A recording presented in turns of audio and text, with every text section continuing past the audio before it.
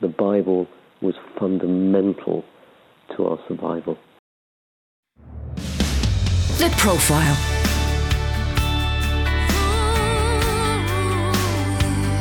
You're listening to Premier Christian Radio. Hello and welcome to the Profile podcast. You're going to be hearing the most incredible testimony today of David Donovan, a medical missionary working in Nigeria, how he was kidnapped and held at gunpoint for 22 days. How the Bible, in his words, was fundamental to his survival, and what he learnt about God's sovereignty, even in the most testing and trying of circumstances. Just before we head into that interview, wanted to let you know that I am the editor of Premier Christianity magazine. That's the UK's leading Christian publication. We publish every single month, and the story you're about to hear is in the latest issue of the magazine, plus loads more interviews and features, reviews, the latest analysis on church trends, and so much more. So if you do want to pick up a copy, you can request one absolutely free of charge at premierchristianity.com. But for now, let's listen into this incredible testimony. This is David Donovan talking about his experiences in Nigeria. Let's listen in. David, thank you so much for talking to us. I'd love to start a little bit with your own personal story. Can you tell me something of how you first became a Christian?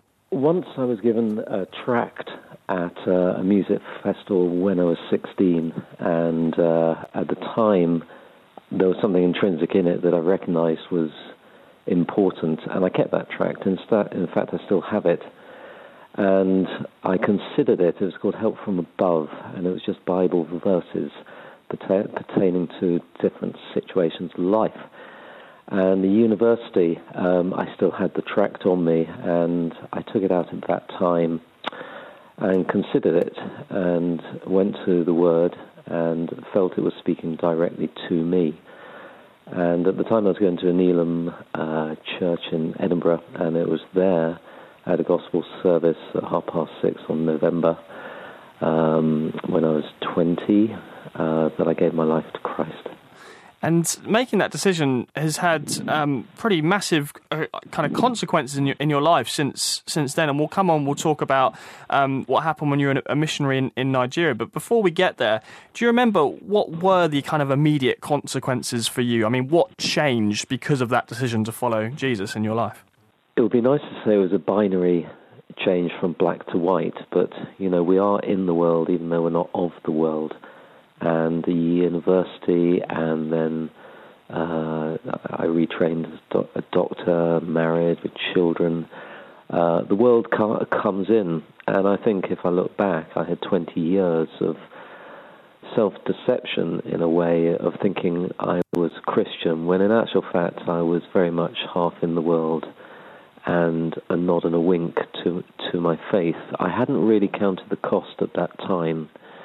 And I think that leads to a permanent sense of restlessness and dissatisfaction, because you neither enjoy the blessings of walking with Christ and maturing in your faith, but also you partake of things in the world with just a sense of dis-ease and, I wouldn't say guilt, but just unease, that there's something else that is calling you.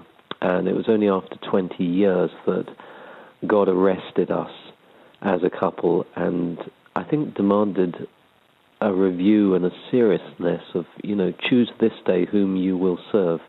And at that point, I wholeheartedly decided to follow Christ. And I think that's always a danger in Christianity, that we see it in a cultural way instead of actually counting the cost, as it says in Colossians. We are dead and hid with Christ in God. If we're truly dead, then it is it just changes everything. As Hudson Taylor has said, if Christ is not Lord of all, he is not Lord at all. And for me, I think it took 20 years to really understand the significance of giving your life to Christ. Was there anything in particular that really made you realise that and made you count the cost? I think it was a review of where I stood with my marriage, where I stood with my children, where I stood with my work, and I think there was unhappiness on all fronts, and I think at that point I realized I needed to confront who I was. Was I the person I thought I was, or in Christ, was I somebody for whom the debt had been paid? And when I laid everything down on myself and said, Lord, just take me and renew me and let me see who you are, at that point I realized that laying it all down was what I had to do. I was holding on to everything, and that was a disaster on all fronts of my life. Was that decision to count the cost? I mean, people use different phrases, don't they? Take your faith more seriously, become closer to God, that sort of thing. Is that then connected to your decision to go to Nigeria and become, both you and your wife, become missionaries? Very much so, hence the term New Foundations. It was a new foundation for us. It was a new foundation for the people who we work with, and certainly a new foundation for delivering healthcare in that particular area in Nigeria, where there just isn't any. So that was... It came incidentally, though. Coming to Christ is not about establishing a work or rushing off to the mission field or some grandiose gesture. That came out of a far more important decision, and that was to choose this day who I was going to serve, and that was Christ. And the expression of that and going to Nigeria came out of that and very much led of God. It was not our idea at all. What was it about Nigeria specifically? Did you have any kind of connection to the country beforehand? How did God lead you to that part of the world specifically? No, absolutely. It's a place I've never been. We travelled a lot as a family, but never to that end of Africa. We were actually in a church in Falkirk, and we heard a Nigerian pastor just talking about, he was preaching, and at the end he just gave a little pixelated film of where he was from in the Delta. And it registered, and he was saying if there's anybody here who's involved in healthcare, but you hear that a lot as a doctor, there's always opportunities to go, there's always opportunities to serve and things, but for 6 months it just wouldn't leave us at all, and it just sort of grew. And there was in the November that Charlie said, if it's bothering us this much, we just ought to go. So we took our son out of school and bought tickets and flew over there. It was very much just acting on this sort of sense of pressure on the heart to actually respond to something difficult to articulate, but it was just a need to go.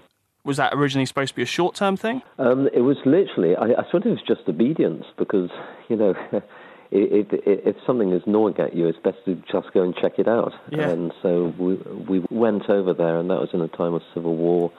It was very hard indeed. And we met with the pastor who we had heard, and we stayed in a sort of a guarded hotel for a week because it was in curfew. But the last day, he hired a boat, and with some other pastors took us out to see communities in the Delta. And it was extraordinary. I mean, just something ignited us, and we just felt, first of all, utterly ill-equipped to respond to what we saw. The task was far beyond us, but there was just something, a seed that was planted, and we just felt here is where we ought to be. But beyond that, we couldn't understand how we could affect any change or bring any help or anything, because at the end of the day, it's just us. It's not an international organization or some sort of international aid or anything, and it's not about, the colonial ideas of missionary medicine and etc. are way gone. These are people, everyone has mobile phones and it's quite a developed area. I mean, it's all the politics of oil in that area, so it's not the animals and the savannas, it's the bling, it's the rap music, it's the oil and coke. It's a very different environment, so very corrupt area. So for us, it was just beyond our understanding. But I think the important thing is to say, like I say, here am I, send me. It was in our hearts to just say, Lord, whatever you want, we're prepared and quite happy to go. But beyond that, you're going to have to do everything. So what was the next steps for you from that moment of understanding this was somewhere that God might be calling you? Well, the next step was to count the cost and actually employ brain, because he gives us, responding to God's call is multifactorial, and there has to be a response in the heart, but then, he's given us a brain and to actually apply. And I thought, well, I'm a doctor, but I don't have any skills in tropical medicine, so I need to address that. We actually need to train some people here. So we advertised across local churches out there for 40 people. We would train for a year, and we would employ 20 at the end. And we did exactly that. We'd sold our house, we bought a boat out there, and partners with a doctor who we employed as well, a local doctor who knew the area well. He'd been a veterinary doctor in that area, coming and going himself. And so we trained up 20 who we employed, and then started a clinic from the boat, traveling around 14 communities on a regular basis. And we did that for about 7 years. But at the end of the day, you're coming in, it's a bun fight, hundreds of people. If somebody is there with a condition you can treat and you have the medication and they can get to the front of the queue, that's fine. But actually it doesn't change the health-seeking behavior of the people. It's chaotic, and also, more importantly, the opportunity to tell of the love of Christ and to bring the gospel, which ultimately was the purpose, was silenced in the Bedlam. So the Lord showed us very clearly that we needed to put our feet on the ground and actually develop a clinic, and that's what we began in 2007. Just paint a picture for those of us who don't have any background in medicine, and also those of us who've never been to Nigeria. Paint a bit of a picture for us of what are the sorts of challenges that you find in a part of the world that is, I'm sure, very, very different to the UK in all sorts of ways. What were the unique challenges? What was difficult about it? But also share some of the stories where you saw God move, or where you saw some of those challenges overcome as well. It is a difficult area. I think the biggest thing is perceptions. When you look at a situation, I'm looking at it from one angle, but my brother or sister over there is looking at it from a different angle, but we're looking at the same thing. So my view of it is different to them, although we're both staring at the same object, and therefore superficially it looks as though we're exactly on the same page. And that took a while to understand, actually, that people looked at us in a different way, because understandably in that area, bird in hand is far more important for these people, because you can't plan for tomorrow. So when people come with the opportunity of investing in a community and health and employment, then people have an urgency to try and partake of that. But our desire is to find people who are godly, who are seeking to serve their own people. So I think from culture, religion, what does it mean to be a Christian? In that area, it's often fused with a hybrid Catholicism and fetish medicine and paganism, in a sort of smorgasbord of belief that people say, I'm a Christian, but they clearly aren't. Their belief is different. So what it means to be a Christian is the first thing, which was a puzzle to us. We had to actually unpick that and actually see if we were all on the same page from a doctrinal point of view. And then I think colour, racism works the other way, and there's a real enmity to white people in that area because of the oil industry. So that was something we felt very, very tangibly. It's a very unsafe area. So that was something that was new to us, to be on the receiving end of hostility because of colour. And then education, wealth, and tribalism and culture. So these things are huge. And in missionary work, for us, the most important thing was to be relational, to simply try and break down all these things by just communication, relating to people, loving them and serving them without any precondition, without any judgment, and coming alongside them. So that's why we were very much grassroots. And there were times when we couldn't understand how people could be so predatory of their own people, and that for us was a big thing. How could people abuse their own people? One time we were doing an eye clinic, and we had got a cataract surgeon involved, and we had a whole lot of patients lined up. And then we were told there was no fuel in the generator for the microscope.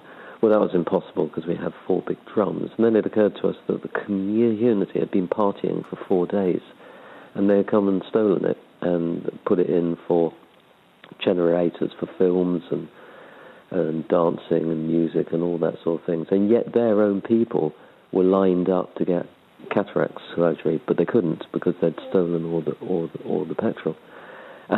And that sort of thing stunned us. But equally, how God stepped into a situation was amazing, because through prayer, and this may be for a lot of people hard to understand, but we did see God move in ways I still cannot fathom, but in a sovereign way, because on that day, when the lights cut and the man in charge of the power said, we have no kerosene or diesel, I should say, we prayed. And within 15 minutes, all the barrels were full. And we did all the operations, everyone received their sight, and we could not understand how this had happened. And we saw that on a number of times. Cancers healed, where I think this is impossible, I don't believe the scan, but then you look, and when you examine, the lump is no longer there, just as a result of prayer. Now, of course, that isn't every time. Many times, as we know, we pray and prayers aren't answered. And it proves to us that God is sovereign. In certain situations, he steps in, other times he doesn't. But that's for him to decide when and where, and for us to just accept that he is sovereign. So we saw God move in many ways. We saw him move in restoration, in breaking down barriers of understanding, so much so that, the people over there are very much our family. They're brothers and sisters in Christ, but we love them. And that, I think, is a miracle in itself. Yeah. Even those who haven't come to Christ, we still can see a relationship there. So how many years were you working there before the kidnapping happened? 16. 16 years. And during those 16 years, you've mentioned a few things about security. I know when you first went there, I think you talked about the hotel being secure and guarded. And you've mentioned already it's a dangerous part of the world to be in. How much at the forefront of your minds were the issues of security, just on a day-to-day basis? Was this something that you were mindful of all the time, or was it that over the course of 16 years, you kind of almost got used to it? Somebody said, your security is your profile. Many people over there, most people, engineers, have guards and the army who are seconded to protect them. And we don't have that because we're just a very small, charity. So, A, we don't even have the option of that. But B, we felt because we related to the people, and we were so vulnerable and so unattached to the oil industry, people would see there was no point in taking us because we just didn't have anything worth having.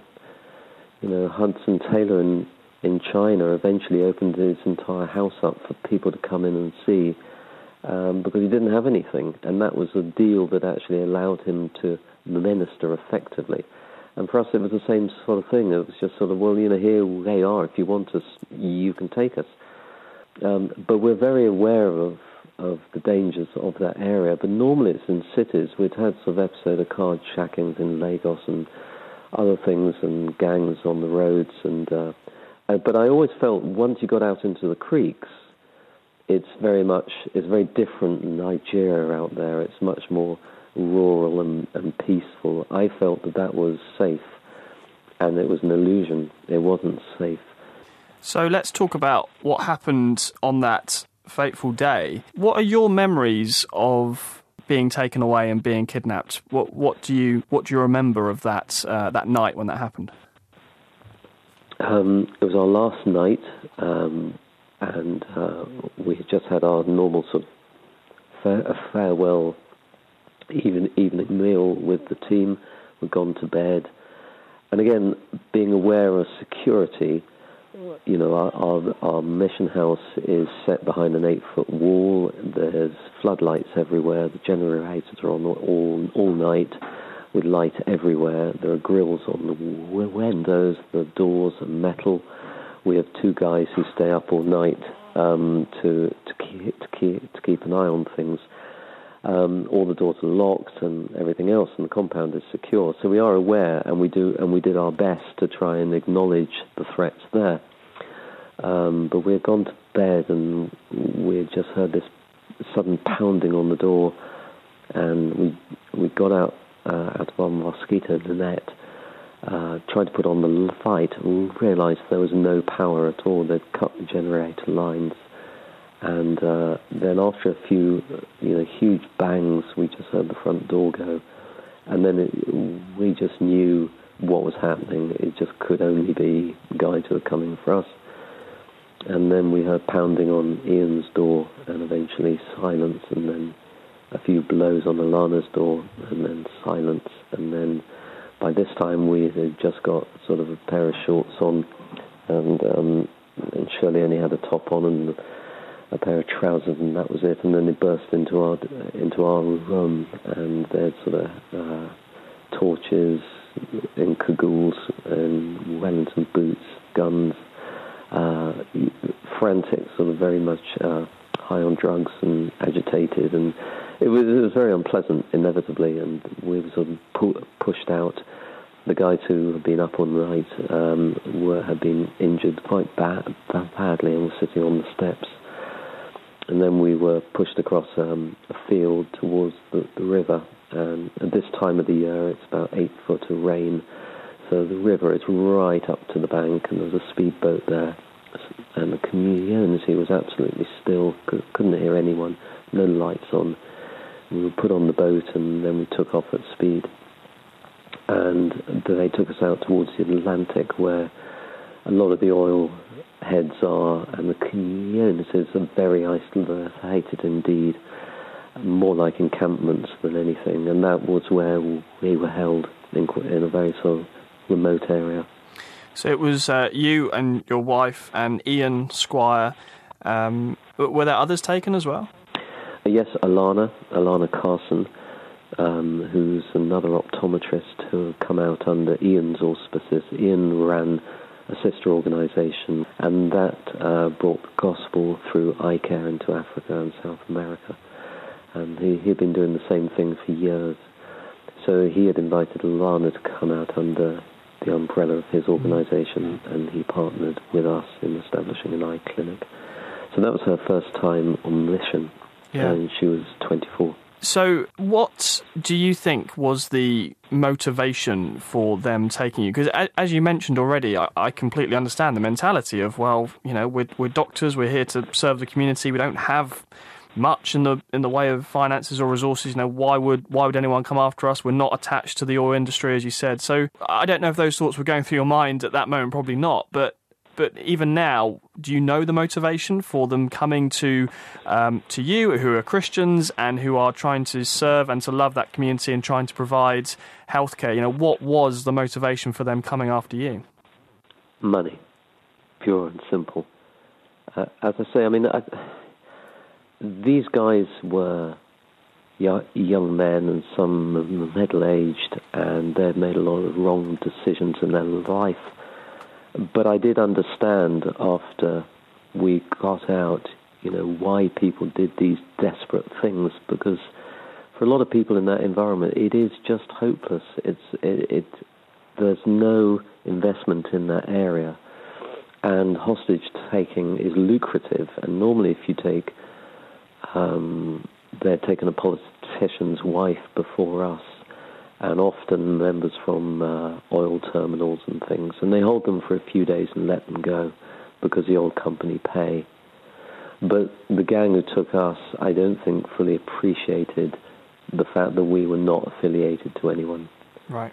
And that proved a difficulty during our entire captivity. So they assumed that you would have, serious amounts of money, either yourself or other people could put up serious amounts of money for the ransom. They were assuming that, I suppose. Well, I can only assume, yes. They came for us because we were in a remote area, we were white, and it's a reasonable thing to think that if they take us on the whole, somebody is going to pay for us, Yes. and then we'll get it cash. So tell me more about those. It was 22 days you spent in captivity. Tell me more about what happened, what was going through your mind, and what unfolded in that time. After we lost Ian, we were moved, after they killed him, we were moved to a platform in a flooded area of the jungle. It was a clearing. The flood's about 6 to 8 feet deep, and it was just a pontoon with bamboo struts on and a sort of thatch frond roof. Sides were open, and we were on a mattress and not allowed to stand up or move about. We just had to sit there. And there was about 6 or 7 of them who stayed on the platform all day, and then the leader of the gang and maybe 10 or so others who came at night. So on a platform about 16 feet by 10, you had up to 17, 18 people, which is a lot, you know. And they would cook, and drugs were a big factor, alcohol, intimidation. And having lost Ian, the temptation is to turn away and become small and withdraw. But the Lord spoke very clearly to Shirley that we needed to turn and face them, which was not the easiest thing, but actually that was the best thing to have done, to actually engage. And the other thing, bless him, before Ian was killed, when a young man in a canoe asked if we needed anything, we said water.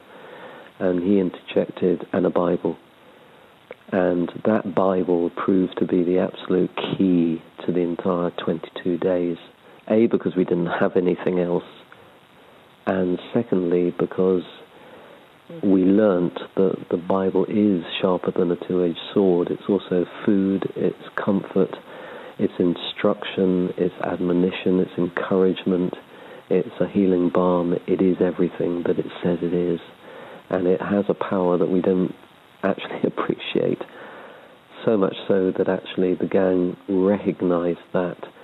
And when they became increasingly intimidatory and agitated, we would just read the Bible usually aloud. And when they become loud, we would read it even more loudly. And they would get to the point where they would just give in and fall asleep. And one of them actually said, you know, when you read that book, an angel passes over. We said, why? And he said, because we all fall asleep. Who is this person who you follow? We said that this person is Jesus. And because we were able to speak, sometimes laugh, interject, communicate, it gave us the ability to witness to them because we didn't compromise in anything that we said. In fact, Shirley said at one time, you know, it was after a long time of goading us and threatening us with violence and things, and she said, look, if you're going to shoot us, shoot us. But I'll tell you this, we're freer on this mattress than you are. And this actually spawned conversations because, as I say, these were not inherently evil men. They were young men who had no love in their lives, and they certainly had no love in their theology. So, and they wanted truth. A lot of them had been sold a lie by government and communities, and they'd had a lot of dreams shattered. And they wanted to know what was true and what was not. And inevitably, if you're there for 24 hours a day with at least 7 of them, some of them actually engaged to the point where we had Bible studies, and they wanted to know the basis of our faith. And so for us, it became an opportunity to witness, to really understand what made some of these men tick. Now, not all of them, because, you know, the majority were definitely not interested in communicating. But within it, there was a group of 3 who became increasingly interested in the person of Jesus Christ. So it was like a Bible study increasingly as the time went. Now, that isn't to say it was easy. It wasn't easy. There were, you know, enormous ups and downs. But in the middle of that, the take-home, I would say, is that the Bible was fundamental to our survival. Premier Christianity magazine. In this month's issue, Artie Kendall unpacks the problem with living for the praise of others. Missionaries Shirley and David Donovan share their harrowing story of being kidnapped in Nigeria and how God protected them during their 22-day ordeal. And we speak to Louis Giglio about his life-changing ministry to university students. Plus, Tim Hughes reveals how he spends his money. for your free copy, visit premierchristianity.com/free sample. Just to go back for a moment, you mentioned that tragically they shot and they killed Ian quite early on, I think. Why was it? Did you understand at the time, or do you even understand now why he was singled out and why he didn't make it and the rest of you did? I don't think he was singled out. I think he was standing up and we were sitting down. We don't wholly know why, but somebody said it was to teach us a lesson. Maybe it was that. Maybe it's because the guy who shot it was on drugs and he didn't like our singing. Maybe I don't know. But what I do know is that through his death, there's been a revival in that area of people coming to Christ, so much so that we have 8 boatloads of people coming for discipleship camps every fortnight in a way that we never had before he gave his life. So as a seed dies in the ground, a plant grows and there is fruit. So God, again, I have to come back to the fact that God is sovereign in all situations, and so I can surmise and I have ideas, but ultimately what I do know is God uses all things for his glory. I think around the time of his death, I think there were even press reports in this country and some confusion over exactly what had happened. I think there was even press reports suggesting that he'd died of some other cause, or I think you'd been instructed at one point to not let on the fact that he had been murdered and instead say that he'd refused food. And tell me a little bit more about that and the kind of confusion of the time of what exactly had happened with him. I'm not going to go into that area, if that's okay. I mean, he's got his family, and I don't think all that speculation. I don't think it's helpful to go into that. But as you've said, you were witness to his death, and that must have been an incredibly difficult thing, incredibly traumatic thing to witness. Yes, of course. I mean, again, the salacious points of his death were. I don't need to. I mean. Sorry, I mean, I know you want details. I don't think that's helpful for people. All I need to say is that he was shot. Yes. No, I'm not. He was shot in front of us. I'm not asking for any more details than that. Yeah. I've just got to respect his family here. Of course. I mean, at the end of the day, he was shot in front of us, and it was traumatic. But I think the point I'd like to make is that when we saw him, after he was shot, we naturally assumed we were going to be shot next, because you're in the middle of the jungle, you don't know where the shot came from, and we had jumped into the flood, and we just perceived that there was a man with a gun circling around somewhere in the bush we couldn't see in the jungle, and we were going to be shot, and you were completely helpless. Now, as a Christian, that, to me, and this is an important point as opposed to his death, that what do you do as a Christian in that situation? Do you mumble half-baked prayers, which is probably what I did? Do you think of swimming away and just trying to escape and do your best? What do you do, and what do you actually believe at that point of view? Because you're looking at eternity potentially in the next second or two. And it's a very strange experience, because suddenly all your church attendances, your Bible studies, your home groups, your devotionals, all your bits and bobs count for absolutely nothing, because what you want to know is, am I saved by the blood of Christ, and am I going to see him if I get a bullet in my head in the next second? Because Ian was taken instantly, absolutely instantly, into the presence of Christ. And what does that look like? What is that? What is the experience of that? And I was almost having that conversation whilst I was expecting a bullet. And so it's a very, very salutary experience to actually think I'm going to die in a second or two. How do I process that? And to be quite honest, it was just white noise I experienced, except I could say that I'm helpless and I'm throwing myself on your mercy. And I guess that's a bit like the thief on the cross, because he had nowhere to take it. He just said, remember me. It's like a cry out. It's just a plea. That's all you can do. But it certainly shows our frailty in the situation. It sounds like 22 days of obviously extreme lows, and yet also paradoxically some, and I'm thinking particularly of what you spoke about earlier in terms of the Bible, paradoxically some extreme highs as well, in terms of finding yourself in a completely bizarre situation of witnessing and sharing your faith with people who had murdered your friend in cold blood. I guess the question I want to ask is what have been have there been ramifications of those 22 days since then? I mean, the phrase that comes to mind for myself would be something like post-traumatic stress disorder, PTSD. Have those sorts of things happened since because of the ordeal that you went through? Funnily enough, I was just speaking at Christian Medical Fellowship at the weekend in London, and a doctor asked me exactly that question. The answer is no. There was no PTSD whatsoever, absolutely none. And I believe that is because Christ was there and walked us through the whole experience and has continued to do so.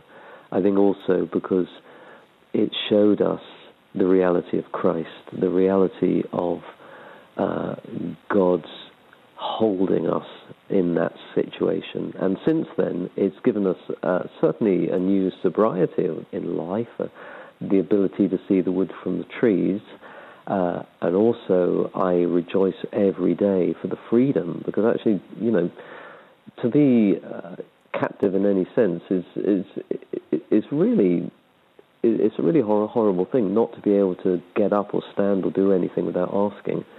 So I think I'm sure anyone who's been in prison feels exactly that. The absolute appreciation of freedom that I rejoice in every day, and also the joy of the creation every day, and the privilege of having a second chance to witness and be serious about who Christ is in our life, and to testify. And that's why I'm happy to come on and talk about it, not because, okay, so yes, it's a good story, but the important thing is actually to point people to Christ and say that everyone has their own hostage situation, be it bereavement or death, depression, illness. Everyone has them. Just for us, it was that. But actually, the key thing in these situations is to look unto Jesus, the author and finisher of our faith. And in doing so, we can lay aside every weight and every besetting sin that enables us to run with patience a race that is set before us, from Hebrews 12. And I think that's the key thing I would want people to know, that actually He is our sufficiency. He is our all in all in any situation where it seems like the pressure of the physical is going to supersede the spiritual, and that is not the case. Yeah. I was reading, I think, quite early on when you were taken captive, you managed to get a guitar and were even singing Amazing Grace together, which of course reminded me of the stories in the New Testament of the early Christians who were in prison and singing hymns and songs. Tell me more about that event and what was going through your mind as that was happening, because again, a kind of story. It's very difficult, I think, for most Christians in this country to get their head around what must that be like, and yet you've lived through that exact experience. Yeah. I suppose, as you say, I think a lot of Christians are in difficult situations, and you have to decide where to turn to for solace. And the joy, I think, of the old hymns are such that the words are a shorthand expression of what you want to say, but perhaps you don't have the words at that time to actually say it. And Amazing Grace is one such hymn, isn't it? It's so affirmatory of what Christ has done for us, but also it recognizes our weakness. So I find that strangely, be it on a platform in a flood in Nigeria or sitting in a church in the UK, I think when we delve into the words of some of the, I have to say, the older hymns, we see a poetry and a depth of Christian experience of the author that actually we can ride on the back of, because actually it gives voice to the words which perhaps we don't have. So even in that situation and being over here, at the time it felt very much like just being in church, being in a state where you're actually affirming where your foundation is, and that's in Christ.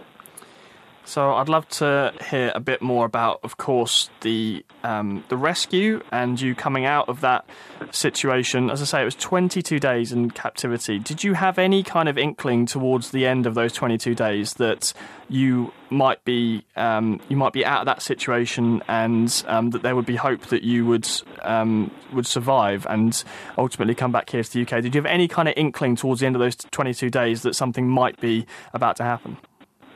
I think that all the way through, there were little blips of hope that something was happening, an intermediate was involved.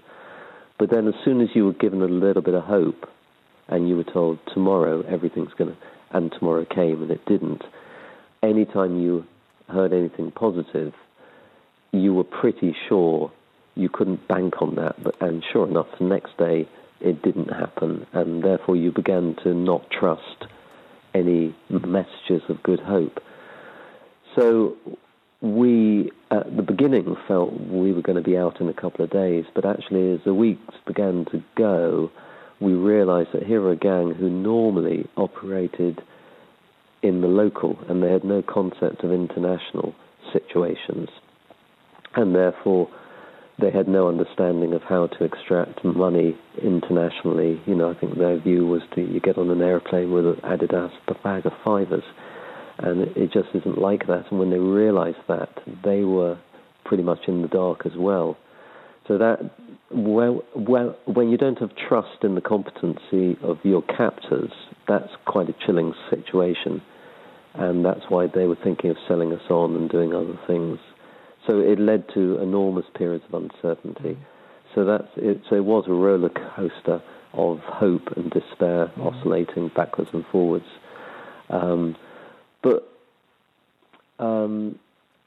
Yes, I said so. We didn't. I mean, even on the last day, as I wrote, we had a sense of despair on the last day that nothing was happening. You know, the flood was going down. Everyone had run out of drugs, and it was just everyone was ill.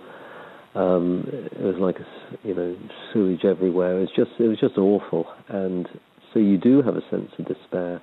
But then you just felt there had to be a purpose in this in some way. But as as I said, if God is sovereign, it may not be the way you want it to end, and it's coming to that acceptance which is the key. So take me through that final day and exactly what happened from your point of view on that day. Well, the last day, as I say, we were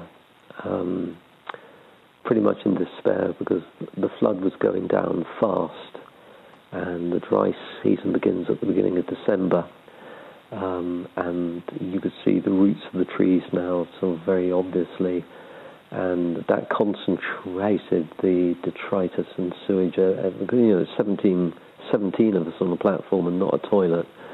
And this is stagnant flood, and they were cooking, and there was just rubbish in the flood, and just oil and thickened insects and everything else. And a number of them had malaria. The guy who cooked us our bowl of noodles every day had dysentery. We thought, if we get ill, there's not a lot of hope because we had no immunity at all to anything, and a lot of insects and everything else. And so. And they were getting irritated and frustrated as well because a lot of the gang who didn't know what was happening were equally irritated and despairing. So we awoke with a normal day of,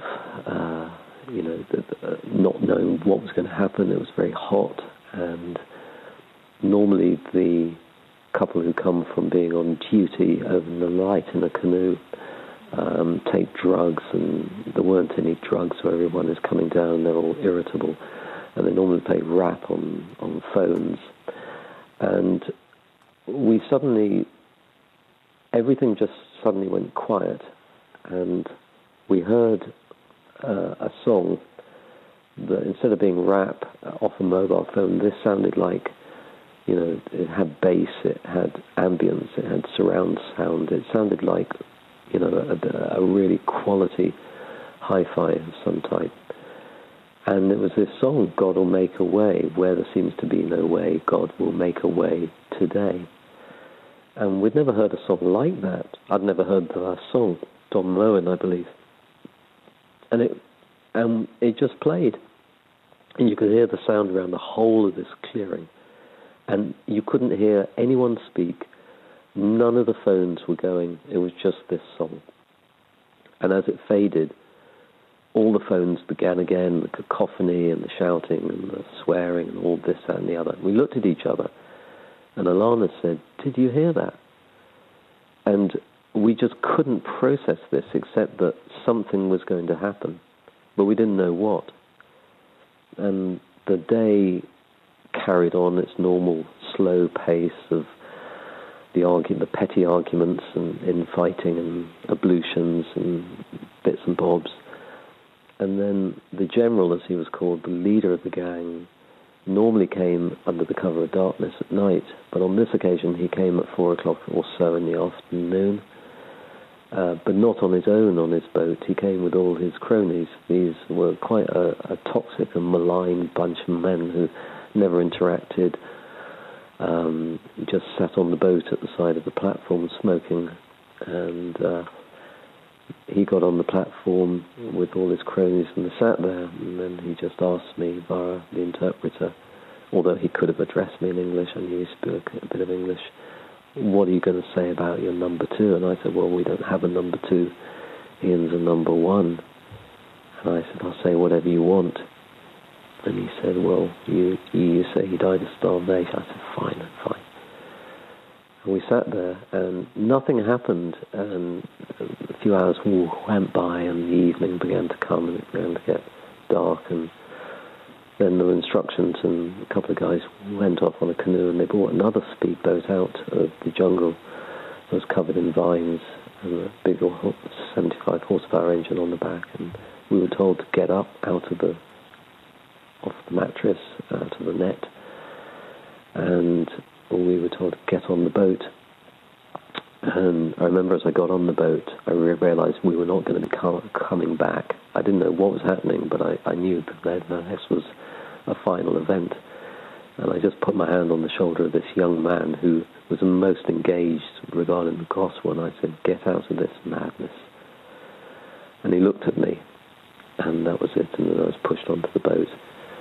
And we had life jackets on, and we had sort of T-shirts tied over our heads, and we were told to bend down.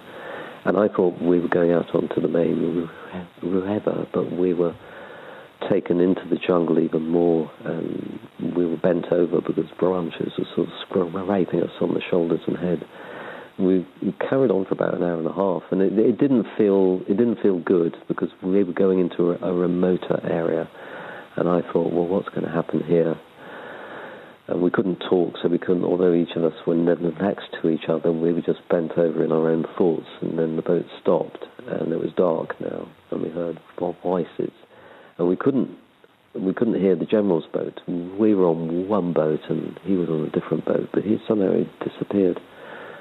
And suddenly from up ahead, we heard a real accelerating engine, and this boat roared towards us and then stopped, and there was a general on it I could hear, and he was shouting something, and then he drove off back from the direction that we had come, so he disappeared behind us.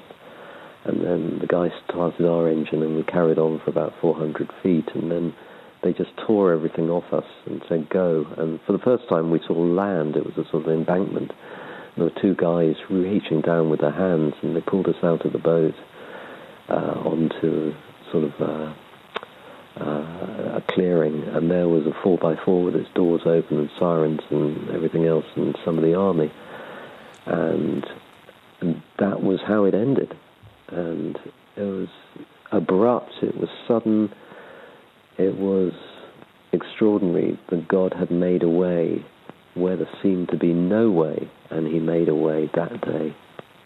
Amazing story of how you were rescued, obviously from your point of view. But I imagine, well, I know there would have been an awful lot of things happening behind the scenes that you wouldn't have been aware of while you were captured. Presumably, though, you've since found out some of those things. So can you almost sort of tell that story again, but from the point of view of what was happening behind the scenes and who was involved in order to get you guys freed?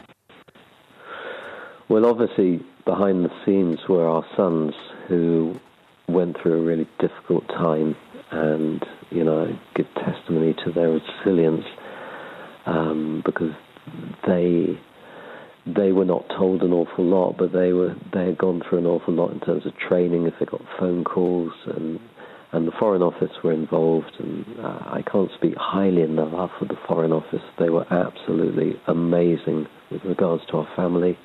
My brother was amazing. He was in close liaison with the Foreign Office, as was Ian's brother and his wife, and the Nigerian government, I believe, were involved, and the Nigerian Secret Service, and all the communities in which we worked. They had gone up even to give the kidnappers some money to give us food, because the kidnappers didn't even have any food to feed us.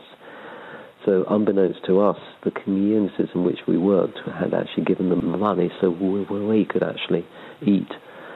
So there was support from every level, internationally, locally, regionally, the Delta Security Forces, the Army.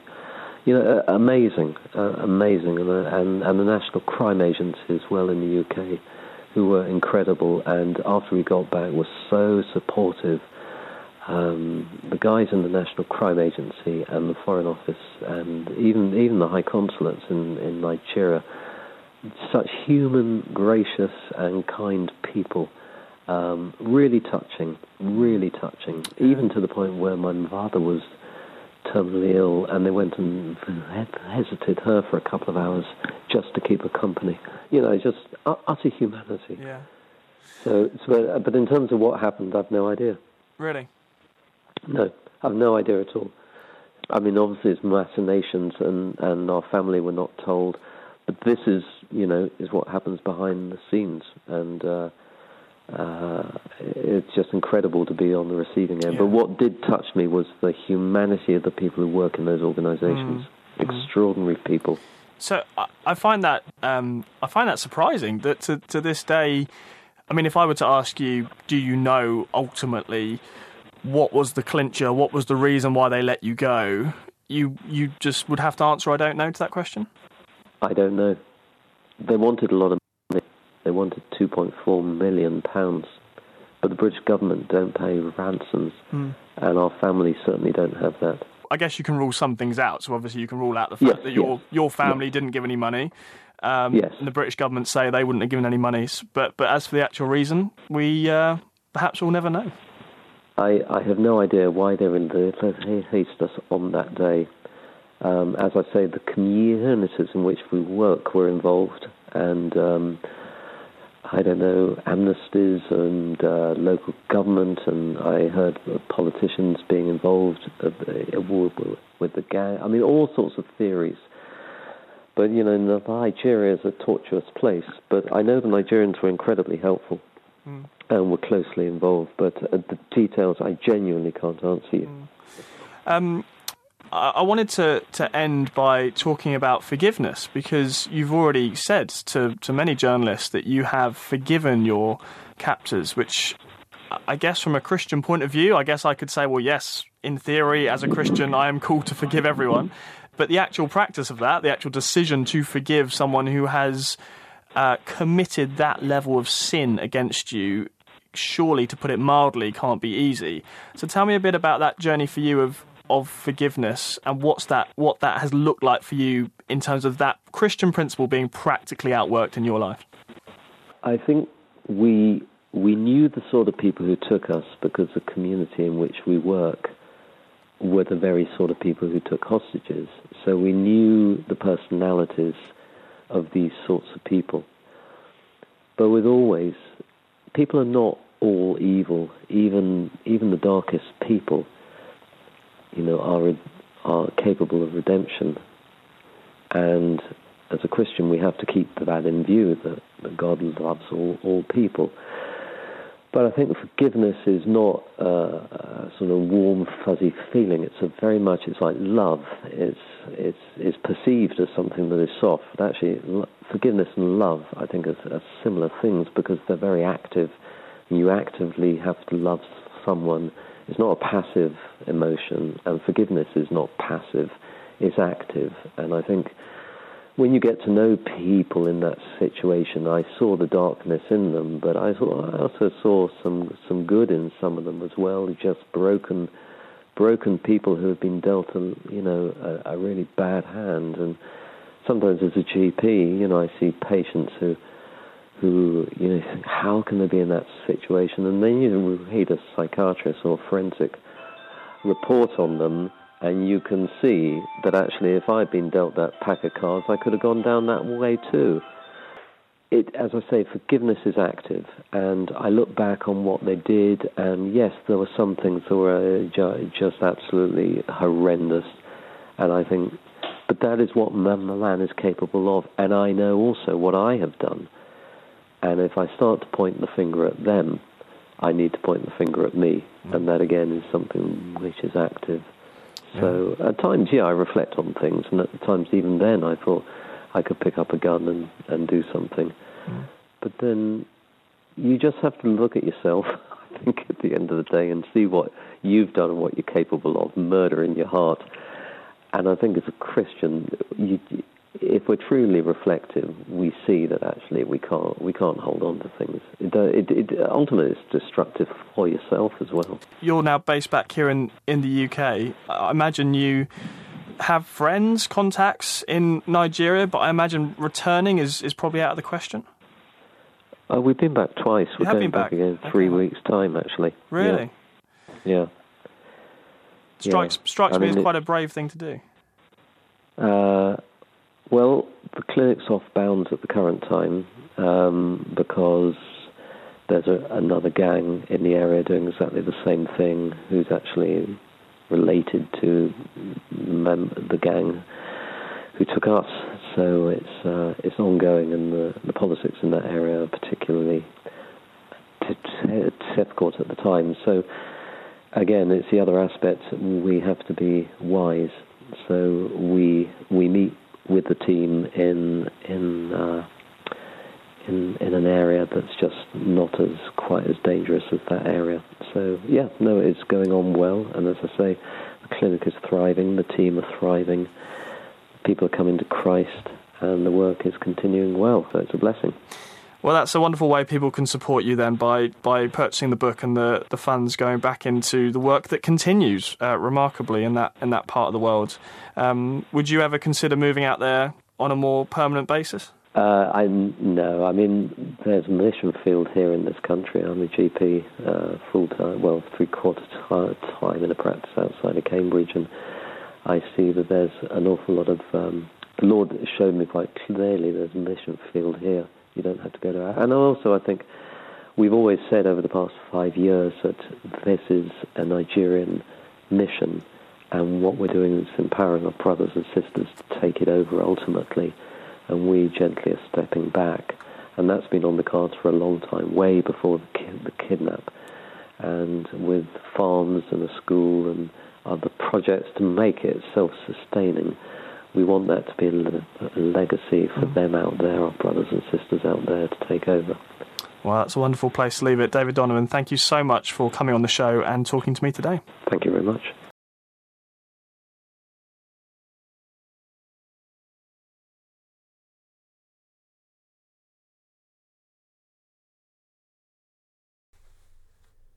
I'm Sam Hales. You have been listening to the Profile podcast. I hope you enjoyed that interview. I certainly was blown away by David's testimony. You can read all about that story as well in the latest issue of Premier Christianity magazine. If you're not already a subscriber, why not request a free copy of this issue? Not only will you be able to read about David Donovan, but we've got R.T. Kendall writing for us this month on living for an audience of one. Our interviewee this month is Louis Giglio, so you can read all about the spread of the Passion conferences in the USA that he's set up and how that's become a worldwide movement of Christian students. You can also read about how Tim Hughes and Moiwa spend their money. We've been talking to Tim Hughes, Moiwa, Catherine Hill from Care for the Family, and also Natalie Williams, who works for Jubilee Plus, about Christian attitudes towards money. And we've actually quizzed them on how they spend their cash. Read that in the latest issue. There's so much to enjoy. Also, Glenn Scrivener writing on Down syndrome, abortion, and the disturbing consequences of getting rid of God. A very powerful piece indeed. Another one of my favourites is Chris Llewellyn this month, writing about the end of hustle. Chris, of course, is the lead singer of the band Wren Collective, and he's got some fantastic insights to share, not just on worship, but on a host of other subjects, and he writes every month in the magazine. The other regular columnist is N.T. Wright. The tricky question that Tom Wright is tackling this month is, the traditional view of salvation says that if someone is not a follower of Jesus, they'll spend eternity in hell. Do you agree? Read N.T. Wright's answer to that question in the latest issue, plus all those other articles. Get it free now at premierchristianity.com/free sample. That's it for now on the show. We will see you next time.